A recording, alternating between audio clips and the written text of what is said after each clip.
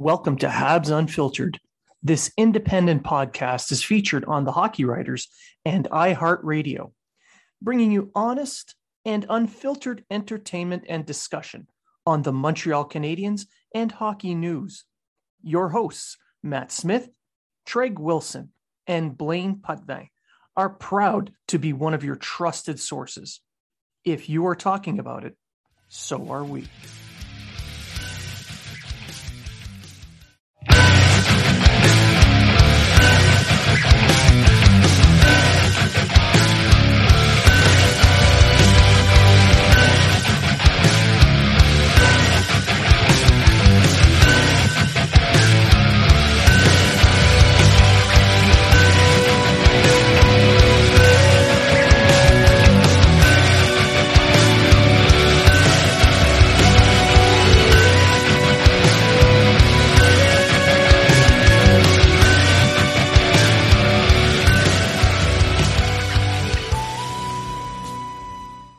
Welcome to Habs Unfiltered.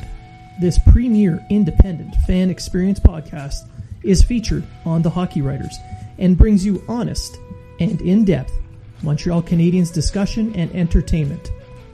Your hosts, Matt Smith, Treg Wilson, and Blaine Putvin, are proud to be one of your trusted sources for Habs and hockey news. If you are talking about it, so are we.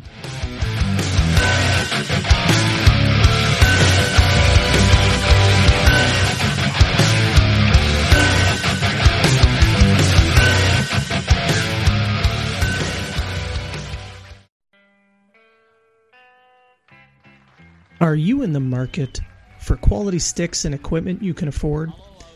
There is a no-frills, no-nonsense company that wants to provide that to you. No Name Hockey. No Name Hockey is a small Canadian company started by former pro player Jason Goulet. When he retired, he searched for sticks that felt like when he was a pro, but could never find the right one, or one that was reasonably priced. So he decided to start No Name Hockey. Now No Name offers high-quality, customized sticks at a fair price. They won't try to wow you with a fancy name. They will focus on providing you a pro stock quality stick that you can afford. The cost of sticks has gone through the roof due to sponsorships and licensing fees. No Name Hockey makes sticks for the no-names and players currently making a name. And welcome to episode 129 of Habs Unfiltered. I'm your host, Blaine Putvin. I'm joined now by my co-host, Treg Wilson. Good evening. So Matt Smith is not with us in this episode. He is working, in air quotes, being Air Force. It's hard to decide whether or not that actually is true or some kind of weird mirage. Either way, he's not here. So with him not being here, we can actually ask this. Treg, how was your week? My week wasn't bad. It was pretty good. I went to work. I came home. I tried to watch hockey games, but there was none on. So Exactly. But at least we get to ask you how it was. Someone on Twitter actually said they cared. They wanted to know they cared. That was Mathieu. Mathieu said he cared. Yeah. But Matt took up all the time, so I couldn't get it out there. But my week was good. If anyone's wondering, it was a good week. It was, the gym was good to me. That's good. Yeah. I am basically starting my posting slump, so it's time to kick back and relax. Where you posted? Anywhere else is exactly fine by me. But is it a posting or a getting rid of you? I don't care. You know when you're just fed up of being in one place? Yeah, I'm done. I just want to go. I'm there. That's where I'm at. Sounds like my marriage. Fair. I don't think it doesn't listen, so it's okay. Yeah. If she did, you'd be in deep shit. No more than I already am. Which is true. I have seen the kind of stuff that you get in trouble for. So, I get it. Anyway, enough jibber jabber. this week's episode, this episode, we're going to talk a little bit about the canceled games, some media members putting both feet in their mouths and then chewing them. A little bit about Jordan Harris and Harris decided to stay in college, some trade deadline, and Tim Peel being fired. No, being sent home with pay. So let's just kick this off right off the top and talk about what happened this week with the Canadians, and that is nothing really. I mean, everything's just hunky-dory fine. It's not like they canceled all the games through the entire week, all the entire 3 games set against Edmonton and 1 game against Ottawa due to COVID, with 2 players being on the COVID list, Yoel Armia and Jesperi Kotkaniemi. So there's a little bit of talk about that. Treg, some people seem to think that hockey players are in an actual bubble. We know better. No. So hockey players in Montreal do exactly what we do. They go to work and they come home and the wife goes, "Hey, we need, pita bread." And then they go to the grocery store. They get pita bread and then, maybe diapers if they have a baby. So they do go out and they do need to do things. And I mean, maybe some of them hire people to do it for them. I don't know. But just like you and I, we go to a job, we come home, we do our daily things every day. This isn't like what it was last year when they had the bubble. That's why they called it the bubble. This isn't a bubble. Now, when they go on the road, they do kind of stay in a bubble because it's from the hotel to the rink, back to the hotel.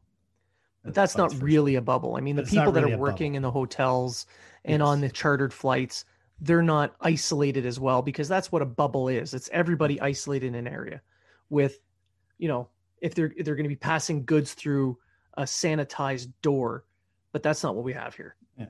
Now, in the rink, there are bubbled areas. For instance, the Canadians' locker room is just for the Canadians and the Canadian staff members. Laval's locker room is just for Laval staff members. Yeah. The visitors and they don't really interact anywhere in the arena except to go to the dressing room and to the bus or wherever there is they're going to go. So there's mini bubbles, but there's no bubble. So that the players aren't staying in hotels, living with each, in their each room, the door closed, not allowed to move. It's just normal life, normal whatever. And it's just like anywhere else you go, wear your mask 6 feet apart, yada, yada, yada. Yeah. So when this happened, the Canadians were set to play Edmonton in that first game of the 3-game set. We talked about this in the last episode, how important it was for the Canadians to get off on the right foot. However, unfortunately, by 5 p.m., there were 2 names on the COVID list, which normally wouldn't signal the end of a game. However, because the league couldn't do the full proper contact tracing, they postponed the 1 game, which in my opinion was a good thing safety wise. If you're unable to ensure the safety of the players, don't let them move on. So yeah, cancel that 1 game. And then I guess they found more information on the contact tracing, that there was some contact amongst the team members, that there could have been a possible exposure, or just to be on the safe side, they waited they canceled everything during that 6-day span, which is the incubation period. So by doing it this way, they minimize the number of games they have to cancel. So now the Canadians are all staying home. They're all trying to isolate as best they can. And the league is waiting for that incubation period to come and go with some, I think it's 2 negative tests. Apparently, Yoel Armia tested positive twice. And Kotkaniemi, because he basically lives at Armia's house. God only knows why. Being a young Finnish hockey player, going to the veteran Finnish hockey player's home makes perfect sense. So yeah, so he's exposed to him. He's on the list now because there's that obvious exposure. Now we wait. So there's been no word on whether Kotkaniemi tested positive or not. It's just been Armia has it not yet. So also, if you have a positive test, you have to do another test 24 hours later. whether that's negative or positive, and then you have to do a third test, which they check to see if negative is positive. I believe it's the next day. Maybe it's 3 days in a row. Now, if you get a false positive, you have to have 3 negative tests before they release you and say, okay, it was a false positive. My guess is Almeria has COVID. That's my guess. Or he is tested positive. It could be a false positive, but it could be, but he's tested positive. Yeah. So I'm going to go. And I don't know if canceling the entire series was the best move, but I get why they did it. Because of the 6 days. Right. And I don't know enough about what they didn't really release what the other information was that they got. I'm assuming more players on Montreal came into contact with Armia and Kotkaniemi than, But I just logged in before we started recording. It's Wednesday, 7 p.m. Atlantic. Just before logging in, while coming on and doing the show, I logged into the NHL media to check to see who the COVID list. And as of right now, it is still only Armia and Kotkaniemi on the COVID list for the Canadiens. That means everyone else tested negative on their COVID test for today. Yeah.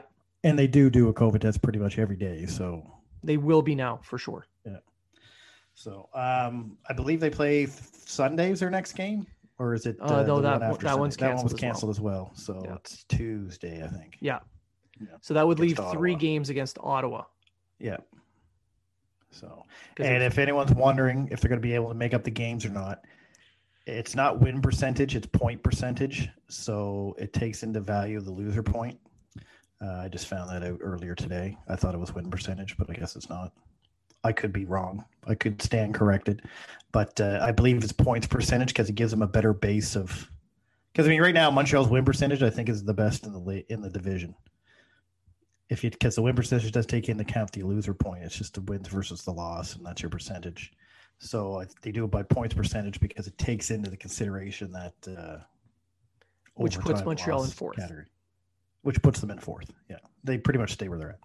So there's talk of perhaps doing makeup games at the end of the season and delaying the playoffs. I don't know if that's going to work because you've got a lot of teams that have a lot of games missing. So if they delay the playoffs by, say, another week, now we're pushing the playoffs, the end of the playoffs, possibly buttressing up right up against the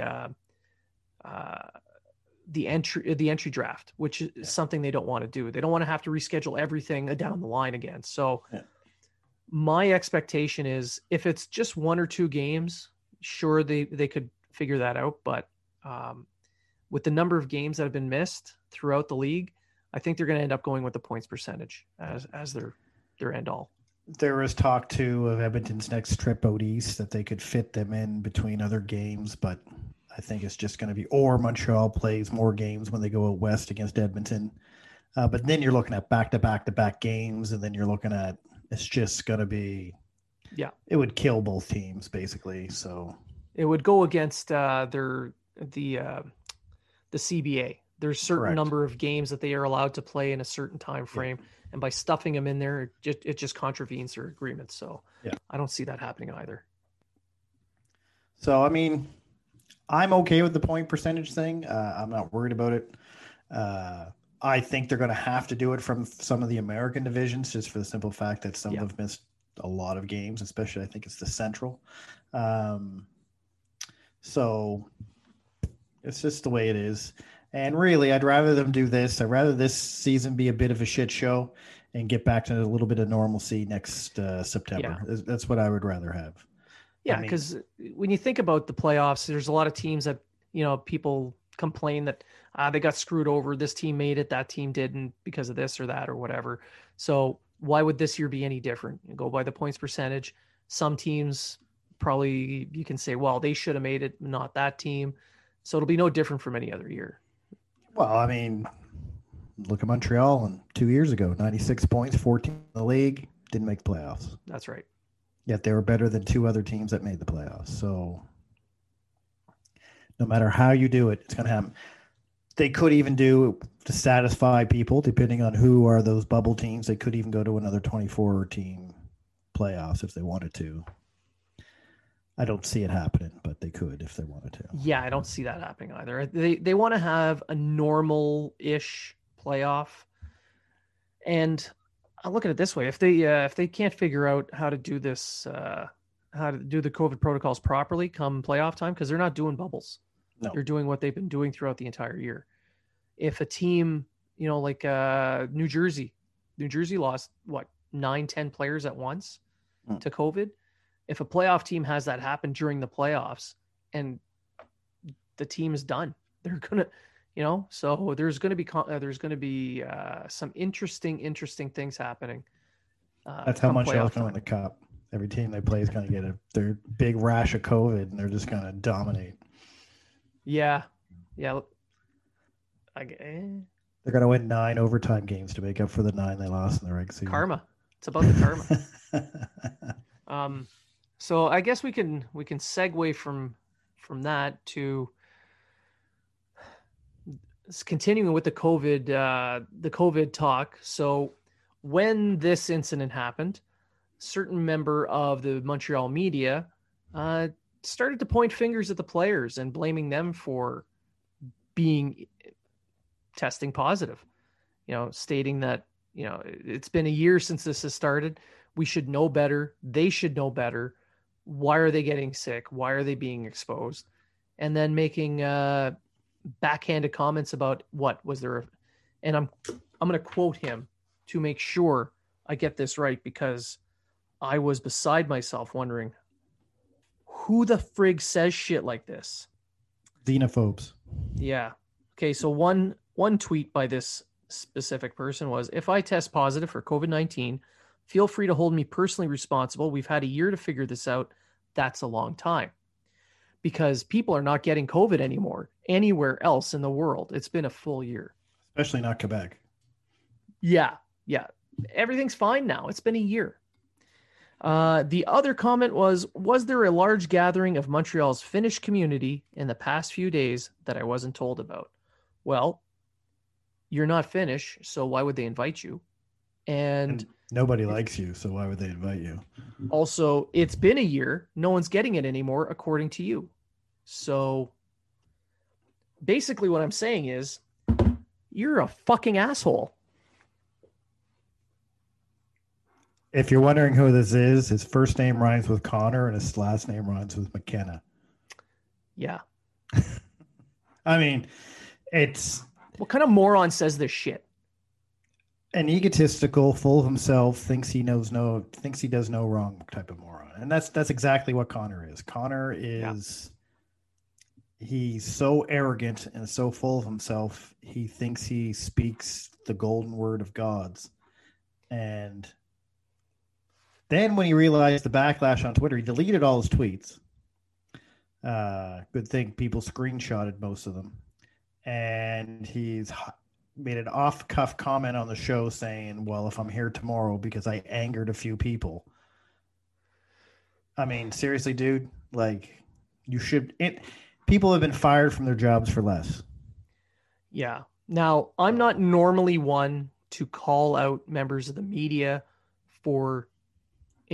being dumb. Like, I do dumb shit all the time.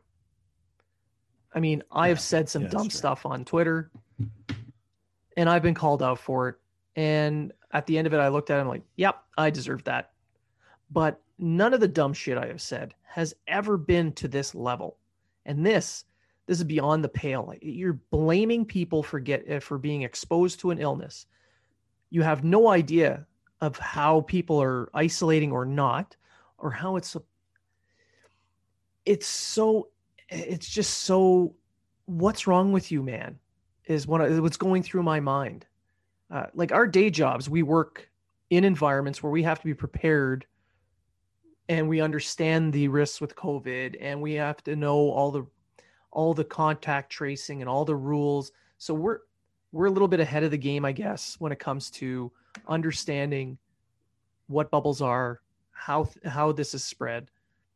But if you're going to be making accusations online about professional athletes that you are supposedly paid to cover, shouldn't you know this stuff? Oh, I think he knows it. He's just trying to be an ass. That's what I think.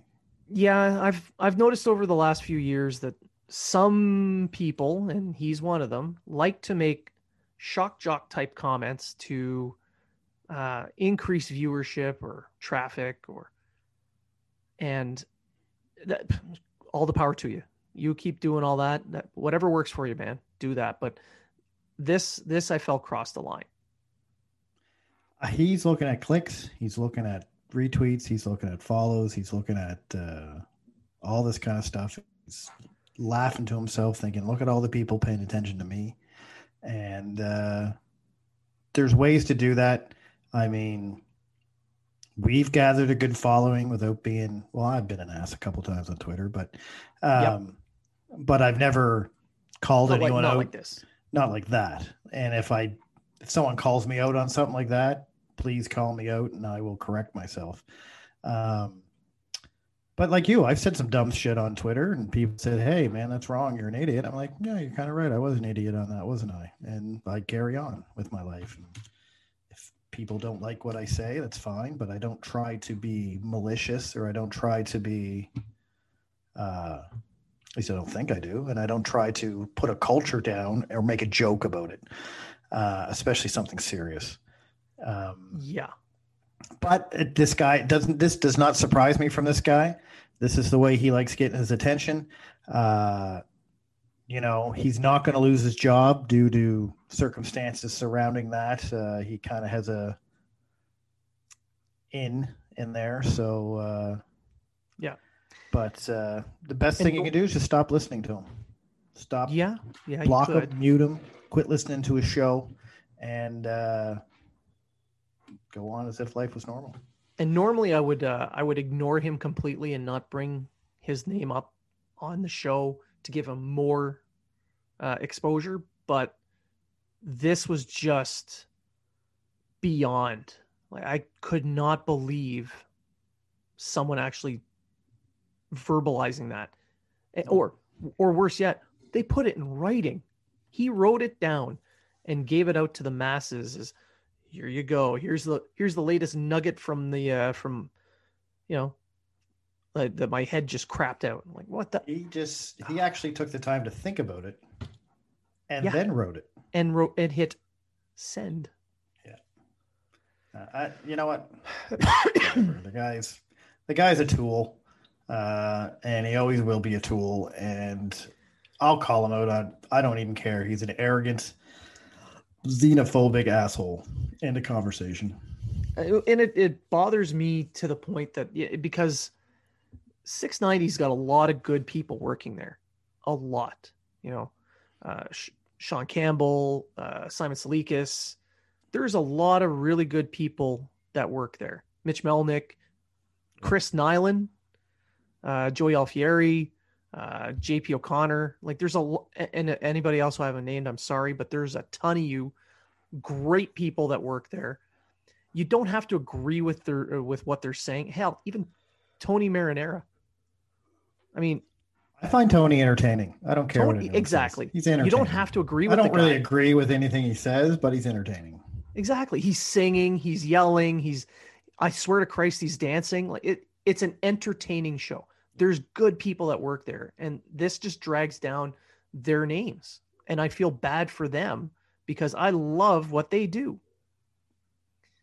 So don't boycott 690, guys. Just ignore the one. That's why I said boycott his show. Yeah. I'm not saying I'm just saying boycott Connor show.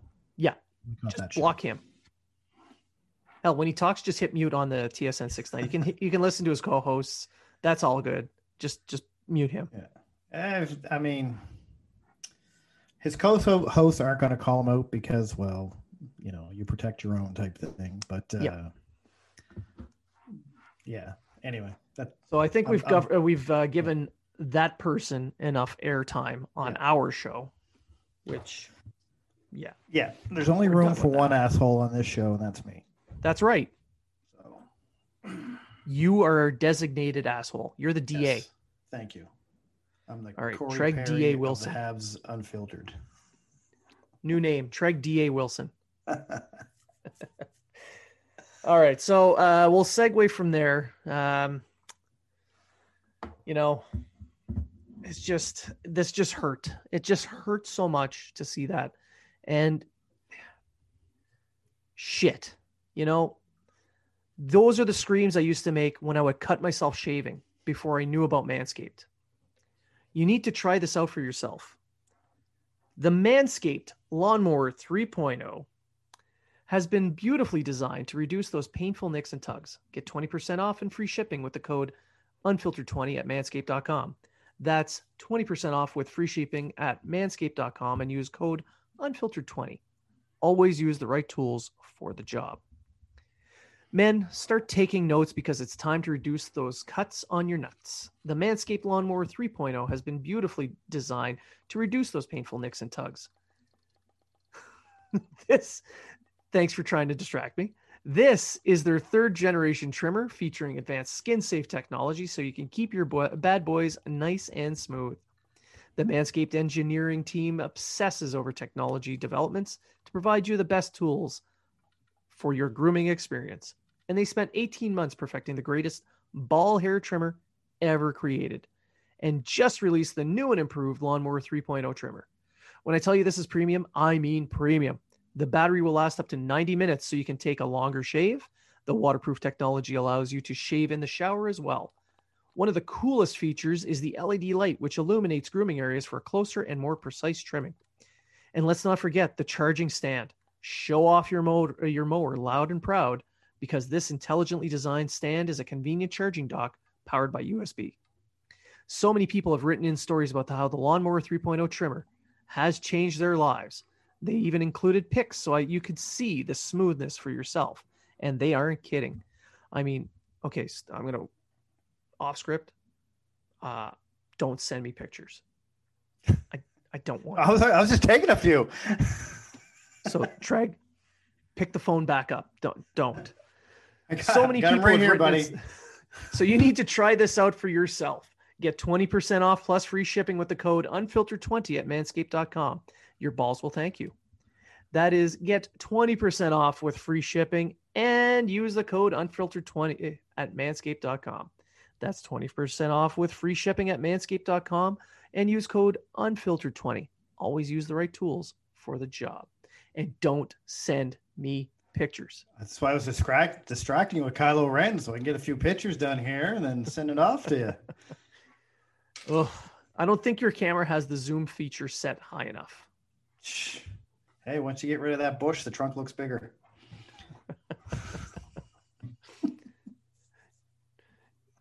Okay. Another reason to buy it, I guess. There you go. See? There you go. All right. So we've talked about penises.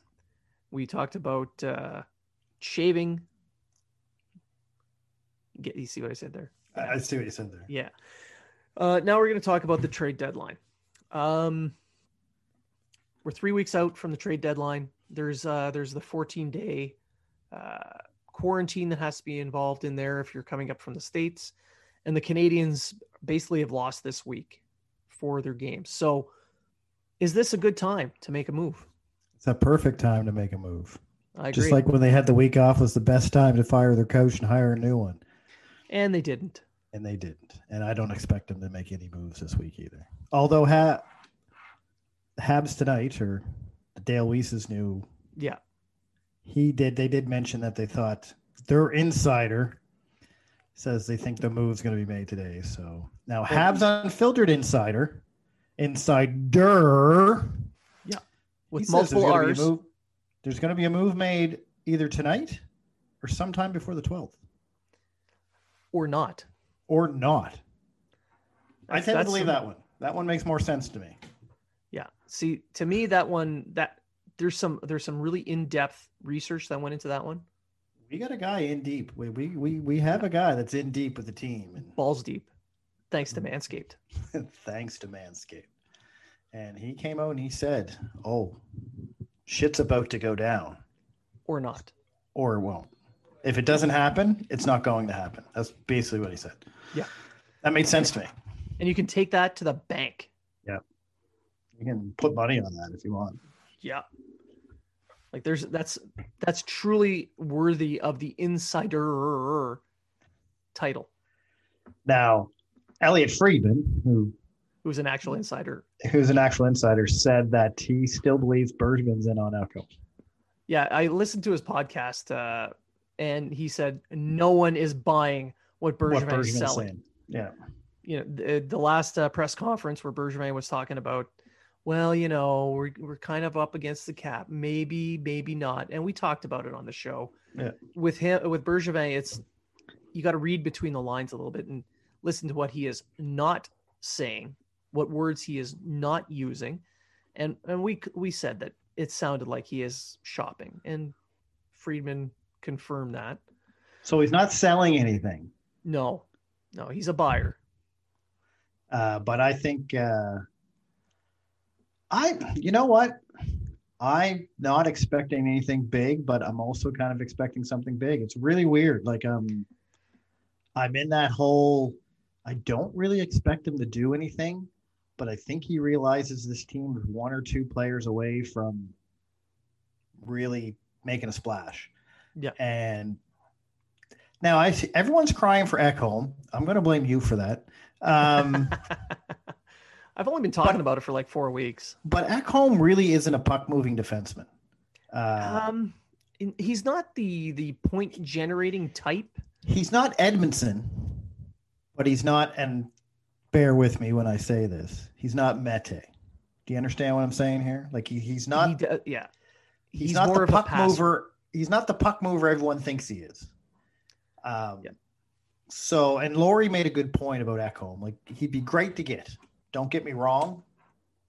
He'd be great to get, a perfect pairing for Weber if you want to keep him on that top line, which I have an article coming out that says maybe you shouldn't. Anyway, but he's not the puck mover that we need, in my opinion. We need a guy like Vince Dunn.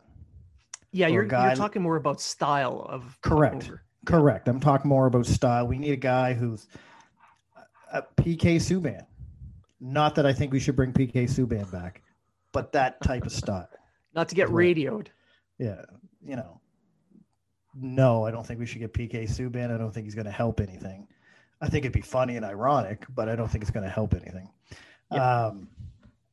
But we need that style of playmaker. Like you're not going to see Ekholm. He's not the guy who's going to take the puck from his own end and dipsy doodle through the neutral zone and set up in the offensive zone and give you a scoring chance. But he is going to be the upgrade that we need that could get us to the next step. Yeah, if that makes sense.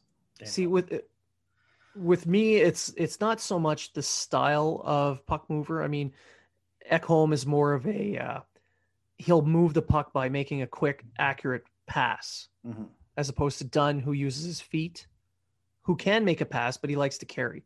So you're looking at different styles. For me, it's not about the style. It's more about the actual cost to acquire them. So in Ekholm's case, we're looking at guaranteed a first, a high-end prospect, and a good young player. And it's going to have to be off the roster because the Canadians need to move money out to be able to fit all $3.75 million of Ekholm in. So is it going to be someone like a Lehkonen and Poehling to go with a first? Are we willing to pay that for a season and a little bit of Ekholm? I guess that all depends on, too, if the other team feels Poehling's a high-end prospect. Well, and that's the thing. They're good. Clearly, if I'm David Poile, the first name I ask for is Caulfield. Correct. And if I believe, go ahead. Yeah, if I'm Bergevin, I hang up the phone immediately because that's a no-go for that level of player in a trade. Well, and I don't think, and nothing is Ekholm. I don't think Caulfield. If we were getting maybe Rasmus Dahlin from Buffalo or exactly, something like that, then sure, I would throw Caulfield in that deal any day of the week. People may argue with me about that and may say, "Oh, I wouldn't give up Caulfield." Caulfield's, as much as I think he's going to succeed in the NHL, Dahlin's a proven left-handed puck-moving defenseman that could help quarterback your power play. Who's likely to become a star. Not in Buffalo. Yeah. Right? But Caulfield is – we don't know what we're going to get out of him. We really don't. At We the do, same time, but we don't. at the same time, we kind of do. He's a goal scorer. He has scored at every level he's been at. That's a skill set that the Canadians have been sorely lacking for many years. Just like a power forward, we've been missing a sniper. Like Pacioretty was a sniper, but he was Not like basically this. on his own. He Yeah. wasn't a sniper like this. No, not like this, but he was a goal scorer. Caulfield is going to be a goal scorer. How much he scores, that's up for debate. 74 goals in his first season. But that's the kind of game that he's going to bring when he finally makes it to the NHL, be it next year or the year after.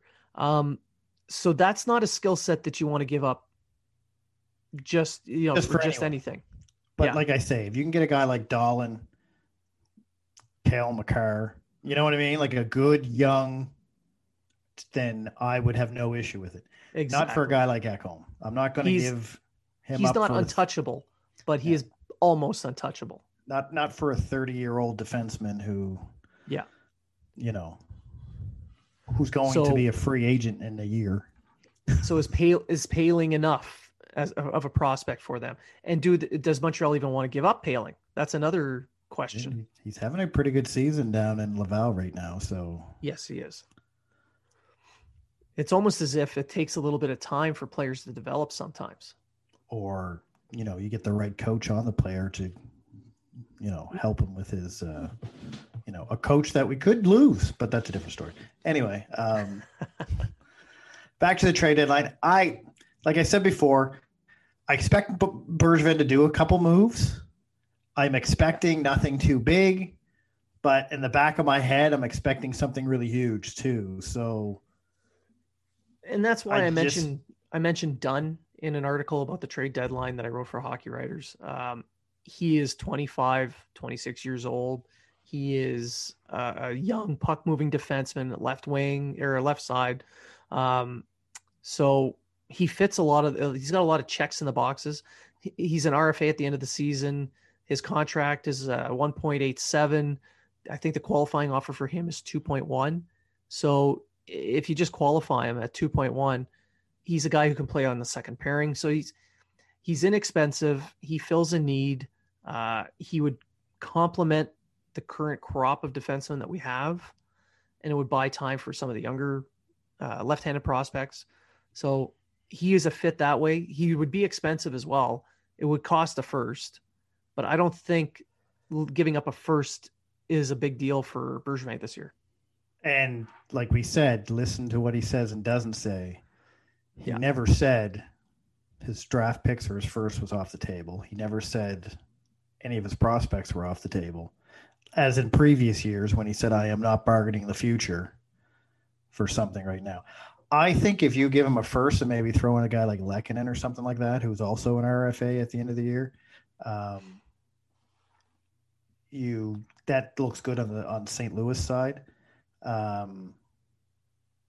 I don't know. I don't know. Maybe St. Louis doesn't want to give up Dunn, although there's been rumors that he's being shopped. But it depends on what St. Louis wants. What do they need? What do they want? Is a guy like Lehkonen what they want, or do they want someone like, say, Toffoli, or you know what I mean? Like, Yeah, I don't see them going for that. They're No, pretty I hard don't. up I'm on just- the cap too. I'm just trying to But, think of someone who could fit in there. That's not. Well, with the injuries they've sustained this year, they do need bottom six forwards that are reliable. And guys like Lehkonen definitely fits that mold. I don't see a first being added to Lehkonen to get a Vince Dunn. So obviously, if you're going to be giving up Lehkonen, you're not giving up your first. So there's some wiggle room in there on value, but yeah, that's generally what they're looking at. Either they get rid of the contract altogether, or you put a package together with another left-handed defenseman that can fill a bottom pairing role, like a Kulak or a Mete, plus something else. But if you're giving up a Lehkonen, I would guess it'd be like a late pick, like maybe a 5th or 6th rounder, something along those.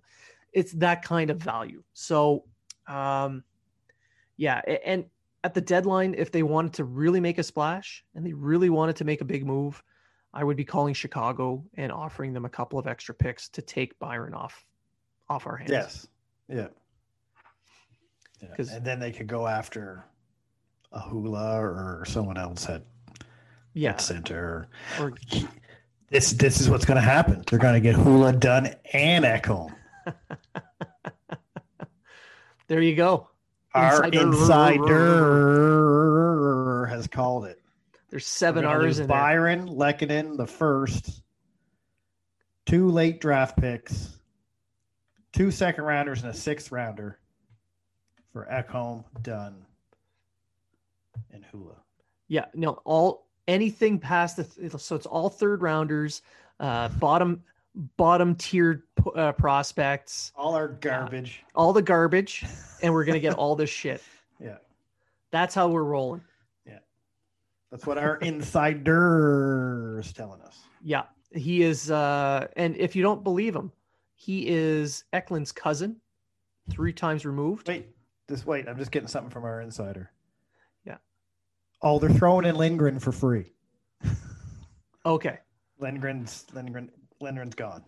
There you go. So they don't even have a team for him. He's just gone. Seattle's giving up a 1st to have Lindgren, according to the insider. And Demchenko's going to the taxi squad. So that's it. That's an H5.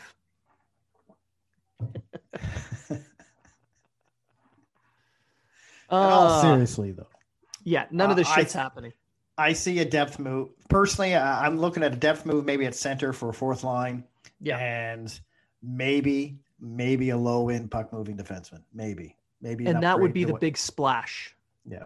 That would be the big splash. Like just an upgrade to what Mete brings. To me, that's what and it all depends on if Sherratt's back in 6 or 8 weeks. Well, they're expecting him to be back before the end of the season, which complicates the cap. And that's why it has to be money in, money out kind of deal. Or you call Bowman over in Chicago and say, here's a 2nd and something else.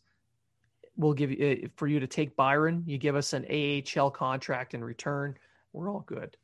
And Bowman has said he'd take contracts on. So yeah, as long as you're willing to pay for him to take them. So you got to give him an asset that he really wants. It's not a 1st round pick level asset. I don't believe, but a 2nd, a prospect, maybe a later round pick as well. And in return, you get an AHL type player. Sure. Yeah. It's kind of like what Bergevin did when he got Armia from Winnipeg. Yeah, he took the goalie there. Mason. And yeah. So, all right. I think we've covered that. So according to the Habs Unfiltered Insider, something may happen or something may not. Stay tuned. Book it. We may get a guest on the show eventually to talk about the deadline and rumors and stuff. But for now, the Habs Unfiltered Insider has you covered. Moving on from that to the other big news this week, that'd be Jordan Harris staying in college. So I'm going to be releasing something soon on this, but I'm going to get your 2 cents on this first. So what do you think of this? I think it was a good choice by Harris. If you actually go back and watch the interview he made at the draft, he said he wanted to finish school before he started his hockey career. So this kind of isn't a surprise. It is to anyone who's not as smart as I am. But so nobody. So it's a surprise to no one. To no one. And I only seen this the other day. So I think it's a good move for the kid. That's what he wanted to do. And from seeing that interview, it looks like that was his plan all along. Anyway, Evans did the same route. Evans did the 3 years in university or 4 years, whatever it was. 4 years. Yeah. He seems dedicated. Both sides say they're dedicated to the team. That they're mind you, you have to remember he's actually not a free agent, if that's what you want to call him, until August 15th. So Montreal has tons of time when the season ends next season, or after the NCAA season ends. So next August 15th, August 15th, 2022. 2022 is when he could become a free agent and sign with anyone he wants. Personally, I don't have Harris that high on my left-handed prospect. I'd say I see about 3 guys ahead of him on the left side. That's just my opinion. If you take all the defense overall, I think he's around 6th or 7th. If you include Brook, the right side too. Some people disagree with that. Some guy on Twitter vehemently disagreed with that. He's quite shocked that I said I didn't have him that high, and that's fine. I don't think this is it's not going to hurt his career, and I don't think it's going to hurt Montreal either. Yeah. See, I mentioned that the Harris watch was on when Northeastern was eliminated from the NCAA selection. And it was. And it was. And I kind of expected him to sign. But then when he didn't and gave the reasons he did, like you, I looked back at what he was saying in the past and everything pointed to him wanting to finish school. And now I know a lot of people on social media had been mentioning that, hey, you can always finish school after your pro career or in the off seasons. But this is someone who places a very high priority on education. His parents put a high priority on education. And so that seemed to factor into it. But he also, when he made his choice, made it clear that they only had a partial season this year. So he didn't feel like he got enough development time. So another year, I don't see a problem with, especially because it's going to be a full year next year. So he'll get more playing time. And especially now that he, as of today, was named the captain of the Northeastern Huskies. So he's going there to go back to grow more as a leader, to round out his game. Also, they didn't win the Hockey East tournament, and that's something that they were supposed to do this year. So he's got unfinished business there, and he's got a high value for education. So you put all that together, yeah, I can see why he chose to stay.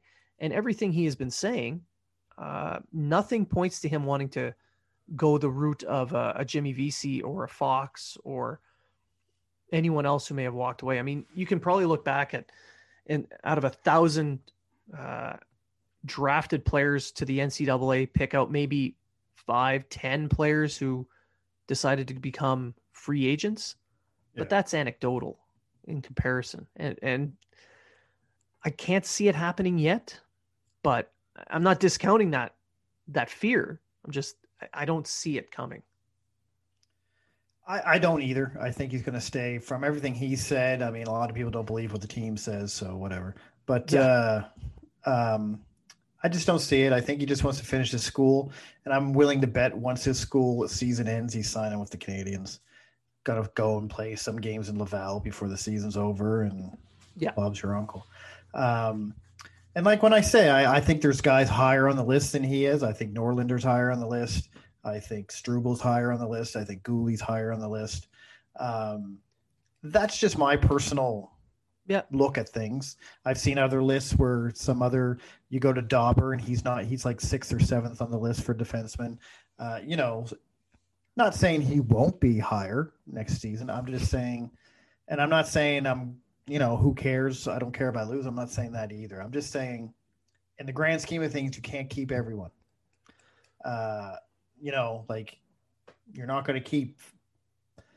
You got Leskinen, you got Olofsson, you got Fairbrother or Fairbrother, Fairbrother.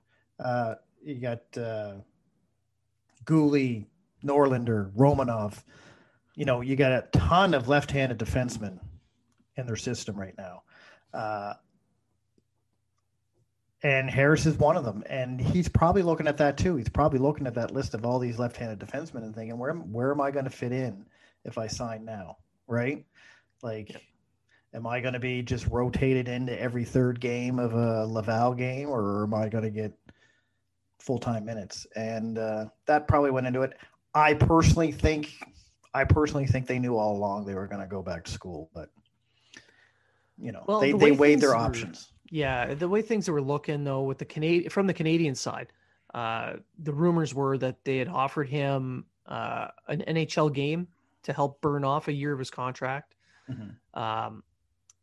Stuff like that. So maybe they upped their offer to get him to try and entice him to sign. But at the end of the day, he chose to go back to school. And I have him a little higher on my list than you have him on yours. So, I mean, and that's neither here nor there at this point. I agree that he probably looked at it and said, well, there's 7-8 names here. Am I able to beat them out right now?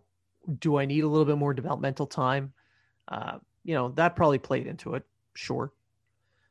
But I don't see it as an issue yet. Now, clearly his name is going to be involved in trade talk on social media from the fans because he didn't sign yet. And it's best to trade him for something of value now. So yeah, I can see people throwing his name about, especially at the trade deadline, throw him into a trade deal for Ekholm, or I know people are going to be talking about that, but I'm okay with that, but I just don't see, I don't see it happening. Neither do I, but that doesn't mean I like the kid. Yeah. And it doesn't mean that Bergevin doesn't have a tough decision coming up in the next year or two, because like you said, there is a ton of good prospects and there's only so many contracts to go around. So maybe it is time to start trading away some of these good young names, especially for a defenseman that you need right now. So yeah, that covers everything I wanted to say about it. What about you? Note the insider says Harris isn't getting traded, so we should all just shut up. Or he might. Yeah. Or he might get traded. So keep talking. In a blockbuster deal for Ovechkin. Leo Komarov. Hey, Ovechkin's a free agent next year, so he's going to be on the top of or the year after next. He's going to be on the top of everyone's list of going to Montreal or Toronto. Well, he's from Toronto, so that's why he would go to Toronto via Russia. Yeah, exactly. He flew into Toronto when he first got here. He said, I love Toronto the first time he saw it. Yeah. It's the greatest city ever. Yeah. I love their giant butt plug over by where they play baseball. Yeah, they call that, is that a tower? It's I guess. What is that called? CN Tower, yeah. CN Tower, yeah. It's a train tower. Choo choo. Speaking of trains and getting run over by a train, Tim Peel. The league just ran him over. He put him on the tracks. He was a doe-eyed, wide-eyed referee just standing on the tracks, and he got run over. NHL using him as a example of how they're cleaning up the refereeing. Yeah, or as most people would call it, a scapegoat. Right. I listened to his comments, and I kind of be interested to see. Now I'm going to play a little devil's advocate here. So his first comment was, I wanted to give Predators a fucking penalty earlier on. Now my question is, was it on a play that could have went either way? And he wanted to give him the penalty, but he decided not to. So later on, he had another penalty that could have went either way, and he called it as a penalty. It was a makeup call. It was a clear makeup call. I get that, but yeah, that's why I'm throwing this little devil's advocate thing in here. Sure. Was it really a makeup call, or was it him just covering for a call he didn't call earlier? Right? It's a makeup call. I'm just trying. I'm trying here, Tim. I'm trying. But here's the thing. I'm not saying that the call was bad. I mean, it was kind of a penalty. I mean, based on the shit that we've seen through the year, throughout the league, it's not the worst penalty called. No. Or not called. It's just that where he said it and people heard it. That's right. He admitted it was a makeup call. He admitted whether it was a call he didn't call earlier, so he called it now. It's still a makeup call. Yeah. And the reason Regardless. he's been suspended with pay for another month, not fired, is because it was a hot mic. It was overheard. Yeah. People heard it. So the league, being, very, very much about ethics and values and loyalty, and no, I can't even get through that. It's obvious they threw him under the bus because it was overheard. Had no one heard that, it was not on a hot mic, he would still be officiating today. It's just like, listen, I think the reffing in the NHL is terrible. Yep. Not just in the North Division, in every division this year. I don't know why it seems worse than it has other years. I'm sorry, but it has. But I think the NHL is turning a blind eye to the bad officiating. I don't think they're doing enough to. Now, if you watch baseball or football or something like that, the officiating and the umpiring is really looked at. Like, the worse you are, the less games you do, and you get paid by the game. So you don't get paid to sit home and do nothing.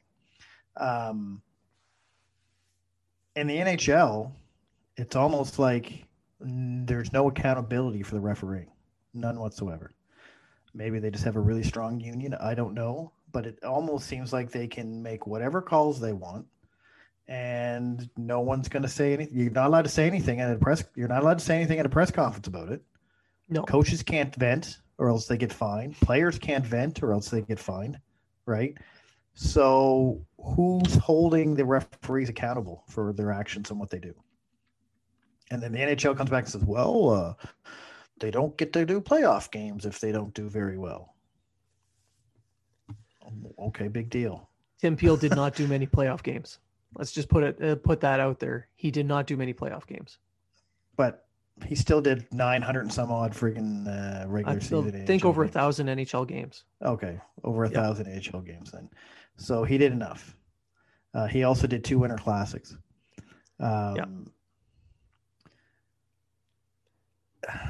And Tim Peel, if you're a fan and you watch hockey, everyone knows Tim Peel everyone rolled their eyes when they knew Tim Peel was going to do the hockey game. Because you knew something, it's no different than that other guy who hates Montreal, or everyone thinks he hates Montreal anyway. Chris Lee. Chris Lee. I don't want to paint all refs with the same brush. I really don't. I don't think all refs are like Tim Peel. I don't think anything like that. But this puts a glaring light on the referees. And if a referee of over 1,000 games can pretty much admit on a hot mic that he's biased, then he's not the only one. Well, I mean, look who's running the show there. You've got Campbell as the guy calling the shots. So Colin Campbell, whose son played in the NHL for the Bruins and was caught calling Mark Savard a diving bitch in emails. He wrote this in emails. So if you don't, just look it up. You just Google this. This stuff happened back in about 2010, 2011, just before the Bruins won the Cup, around the time Savard was hit. He took that blindside hit. So, the guy running the show is hardcore biased. And can you trust him to hold officials to account? And we can talk until the cows come home about, well, this referee and that referee are good or bad or whatever.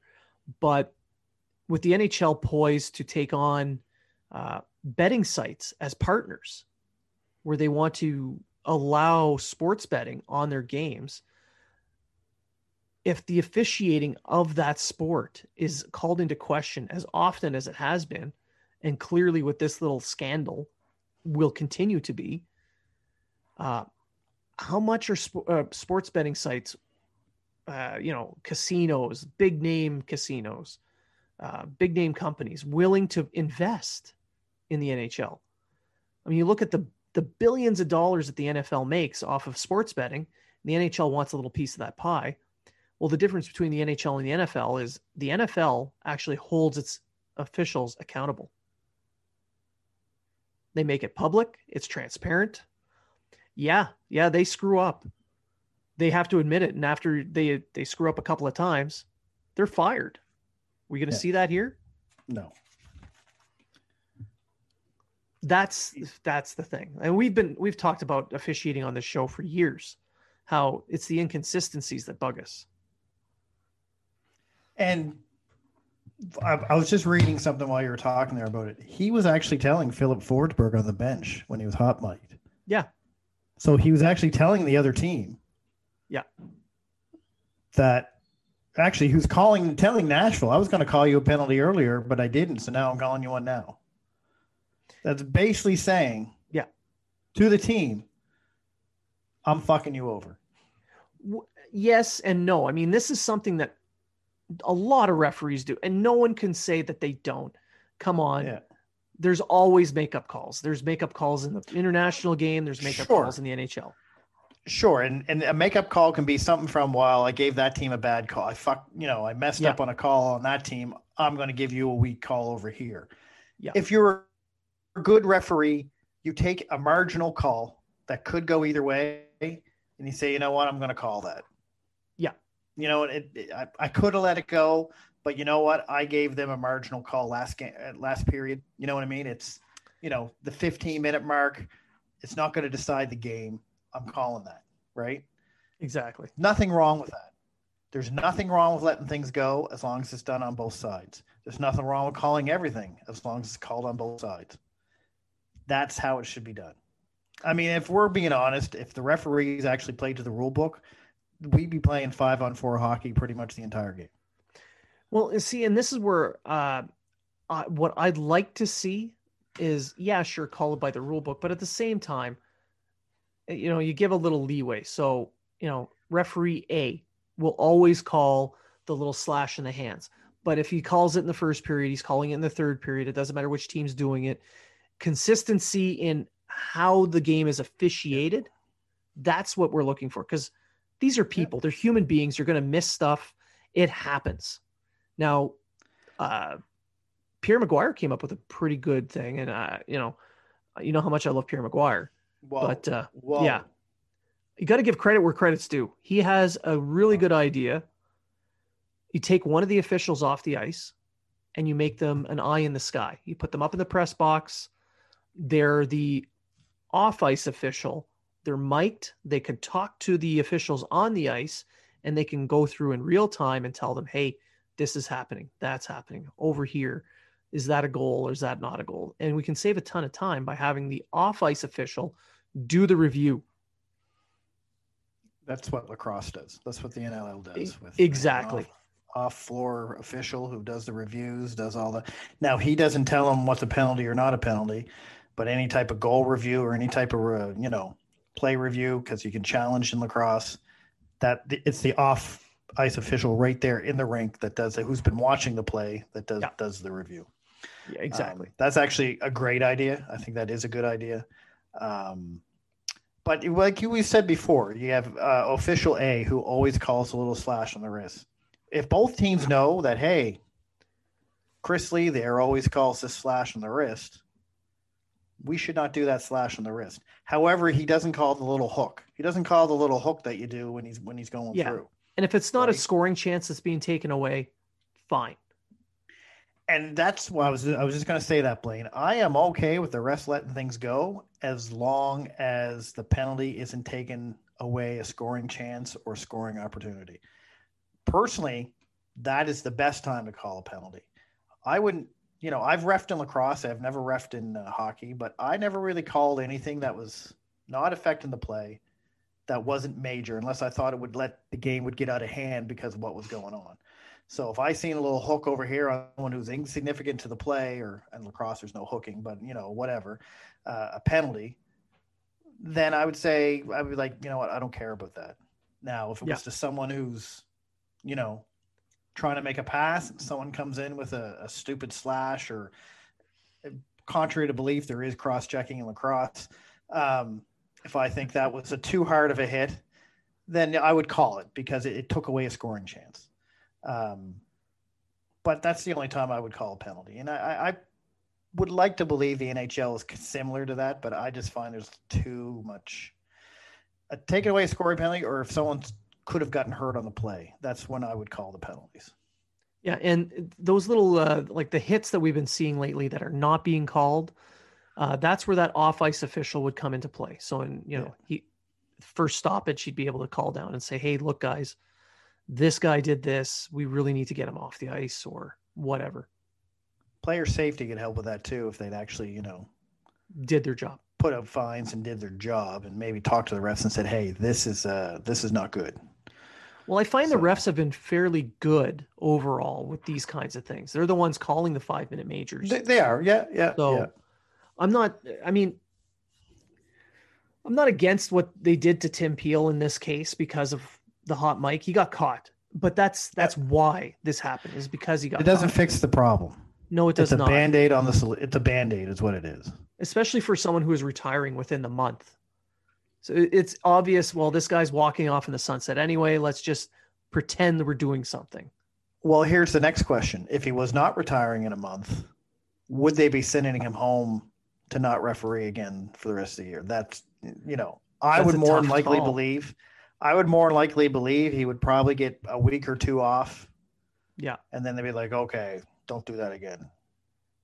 But where he is retiring at the end of the year, and they knew that, they're just like, "Hey, Tim, you did something, you screwed up. So here's what we're going to do. You go home. You're still going to get paid. You're not going to do any more games, but you're getting an early retirement." Yeah. You don't get to do the walk off in the sunset after a game like other referees have had the opportunity to do, which, kind of sucks for him because he put in a lot of years. He deserves a little bit of a handshake and a thanks for coming out. But yeah, so yeah, I agree with you. I don't think anything real would have happened had he not been in a retirement mode anyway. No. They would have said, "Oh, we're going to investigate, look into it. He's probably going to miss a few games," and that would be the end of it. And then they would come out with Bettman would come out with a little thing like, "We're really going to look into refereeing and how we can improve it." Well, he's going to have to do that now. Like I mentioned with the sports betting, that's a multi-billion-dollar industry that is at their fingertips. And with a league that's lost so much revenue, to have the opportunity to recoup some of that with sports betting, damn well they're going to have to at least pay lip service to it this summer. Yeah, it's I'm not against what happened to Tim Peel, but I do truly believe if he wasn't retiring, it wouldn't be. And at the same time, I think Tim Peel got screwed. He was the he was the fall boy. He was the hey, oh, you got mic'd, you got caught. You know what? We're going to show everyone that we're doing something about this. Yeah. How dare you, Tim Peel? You hurt the integrity of this game. Oh, by the way, we're not firing you. You just take your retirement early. When in my view, the real issue is not the officials themselves. It's the people running I totally officiating. Agree. People like totally agree. Colin Campbell. Because issues like this are systemic. And when there's systemic issues, it is not the individuals at the bottom that are the problem. It is those in charge. Right. Now, don't ask me. Yeah. I mean, don't ask me how I know how that's the truth, being in a large organization for a day job such as ours. What guys at the top of our profession do anything wrong? I'm glad I'm not a general. Anyway. Oh yes, it's definitely target practice recently. No, but there's systemic issues, and systemic issues can only be addressed by those at the top. And that's true. You get someone in the top that wants to change those systemic issues. He puts out a plan to change those, and he implements it. Or you get a guy at the top who's like, "Oh, we got a lot of issues, but they're not really hurting anything. We're going to pay lip service to it and do nothing." Yes. Which this little scenario, this little issue that's come up with Tim Peel and the makeup calls, we all know makeup calls have been happening for forever. He just got caught. So this is lip service. There is no systemic downward view. This is a lip service action. That's why I think in this case, Tim Peel kind of got screwed on this one, because they're making him to be the fall guy for something that happens all the time. And he'll go down in history as the ref that cheated. One of, yeah. He's not as bad as that linesman that held Maurice Richard in the Boston Brawl before the riots. But I mean, he will go down as, because we've caught him. Yeah. Every ref. I'm sure there's been tons of refs through the NHL that cheated. I mean, especially back in the 60s, 50s, 40s, 50s, and 60s. Back in the day where Maurice Richard could have had probably 100 points in a season, but he didn't get assists on when he wasn't playing at home. So, yeah, exactly. Anyway, yeah, but all right. So I think that pretty much covers everything that we had for this episode. Feel free to check out all our past episodes. Click on them all you want. Go to our YouTube channel, subscribe, hit that little bell so you don't miss any content. We're still waiting on Treg's gym selfies. I'll send these pictures on my phone to Blaine soon. So if you want a copy of these pictures, just contact Blaine Potvin. They're definitely going on YouTube. Posse_70@gmail.com. So if you have any comments or questions, maybe we can read them on the air for our next episode. Send stuff into Habs Unfiltered on Instagram, on Twitter. habsunfiltered@outlook.com is the email. Subscribe to YouTube. And remember, if you are talking about it, so are we.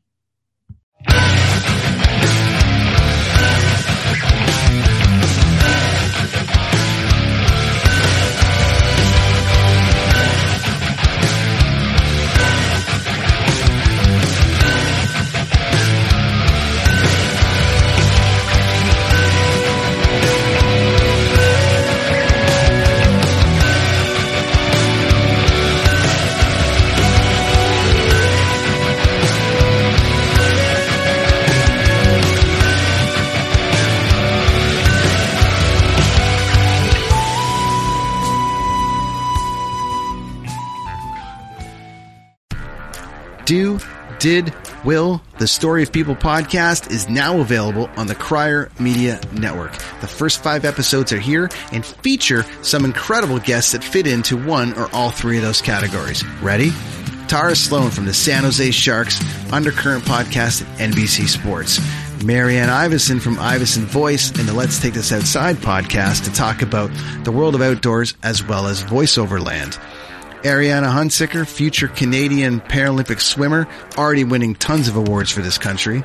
Scott McGregor from the Hot Wallet podcast to dumb down the world of crypto, Bitcoin, and NFTs so you don't have to. And Jackie Holowati from Climate Pledge Arena in Seattle, Washington, the first net zero carbon certified arena on the planet. Wherever you get your pods, wherever you watch your pods, and on the Crier Media Network.